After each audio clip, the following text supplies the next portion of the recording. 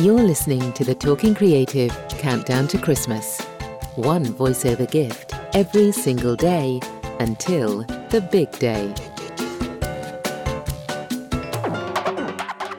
If you make videos, ads, audiobooks, or anything with a voiceover, then this is the podcast for you. Let's make voiceovers better. Let's start talking creative.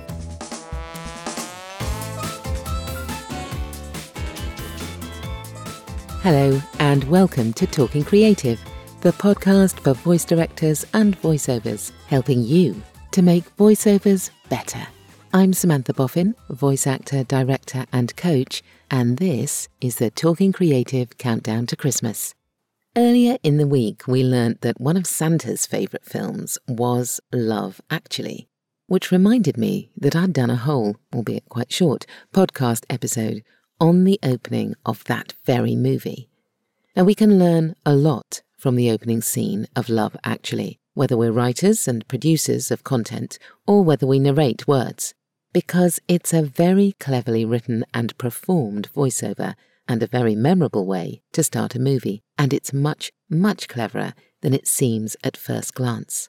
Let's take a closer look.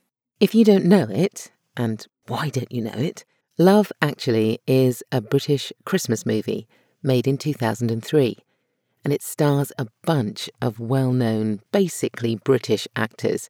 Too many to list them all, in fact, because that would be the entire episode, but there are people like Emma Thompson, Alan Rickman, Colin Firth, Liam Neeson, a ridiculously young Keira Knightley, and Hugh Grant. Hugh Grant is why I'm talking about it today, because the film starts, unusually, though it's definitely not the only Christmas movie to do this, with a voiceover from Mr. Grant himself. Now, we haven't seen or met any characters yet, so a voice-over is always a brave move for a film opener. And this is particularly unusual because it doesn't really introduce us to a character. It introduces us to a concept. Love, actually. It's quite a short monologue and I can't play it here for legal reasons, so I'm going to read it. Not that I'm going to do it much justice, despite probably having the female equivalent of a Hugh Grant accent. But here goes. Whenever I get gloomy with the state of the world, I think about the arrivals gate at Heathrow Airport. General opinion's starting to make out that we live in a world of hatred and greed, but I don't see that. It seems to me that love is everywhere.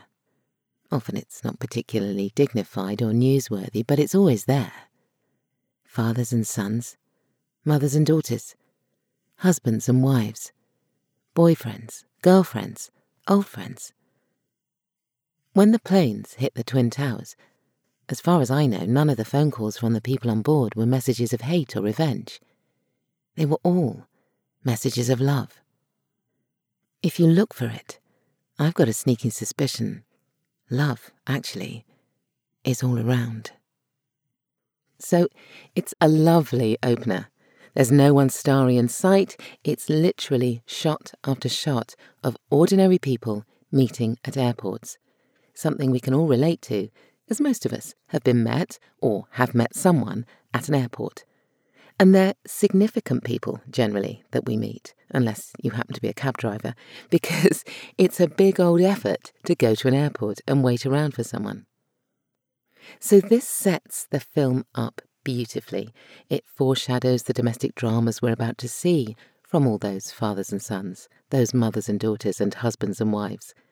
And it foreshadows the ending too, but there are going to be no big spoilers in this episode.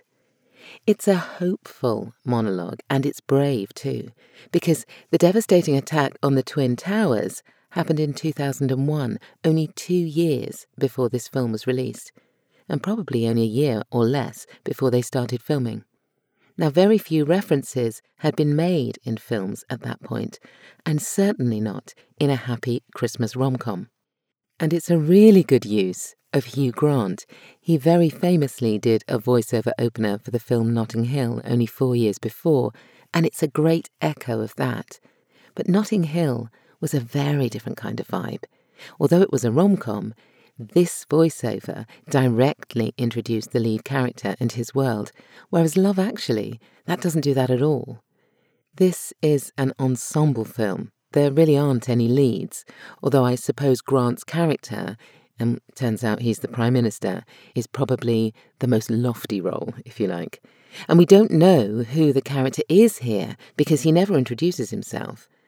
So later, if we as an audience want to, we can make that leap to assume that perhaps this little bit that we heard at the beginning was part of the speech that won him his prime ministership, or perhaps it's part of his inaugural speech. But the fact is, it doesn't really matter at this stage. It's just a great opener. So it's relatable, it's simple, and it's hopeful and brave, and it sets up what we're about to see beautifully. And it offers a circularity with the end of the movie, which is really satisfying when you get to the end. It allows us as an audience space to settle down into the movie and really kind of, get in the right mood. And it creates its own very distinct atmosphere from the start. This is a quintessentially British movie. It's a very British cast, it's got a British writer, and it's set firmly in London. And at that point, Hugh Grant was the epitome of the British rom-com and vocally very recognisable. And it introduces a character, although we don't know who Grant is at that moment, but it is a fun and satisfying thing to retrofit it for the audience later on. And it even mentions the title of the movie, but not in a big showy way. It's clever and subtle at the end. And that last line leads us straight into the opening, very Christmassy comedy number sung by Bill Nighy, which is a riff on Love Is All Around Us. Christmas is all around us. So like all good openers, it's much, much cleverer than it seems at first, and we can learn a lot from it, both as creatives and as voices. Voice actors, listen to Grant's laid-back conversational style. He is warm and graceful and understated, which is the character he plays. Some might argue the character he always plays, but I will just mention Paddington 2 at this point, and A Very British Scandal. So he's subtle and he's light. Listen to how he copes with that list. I'll link to it in the show notes. So it's the weekend, and definitely the right time to settle down for a little Christmas treat, maybe a movie night or an afternoon film. And Love might actually be my film of choice this weekend. So until tomorrow, thank you so much for listening to a Talking Creative Countdown to Christmas, and I will hopefully see you again tomorrow. Bye. Thanks for listening to the Talking Creative Countdown to Christmas.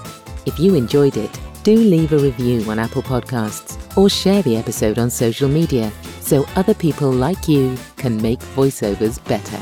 And don't forget, you can head over to talkingcreative.co.uk for the whole series.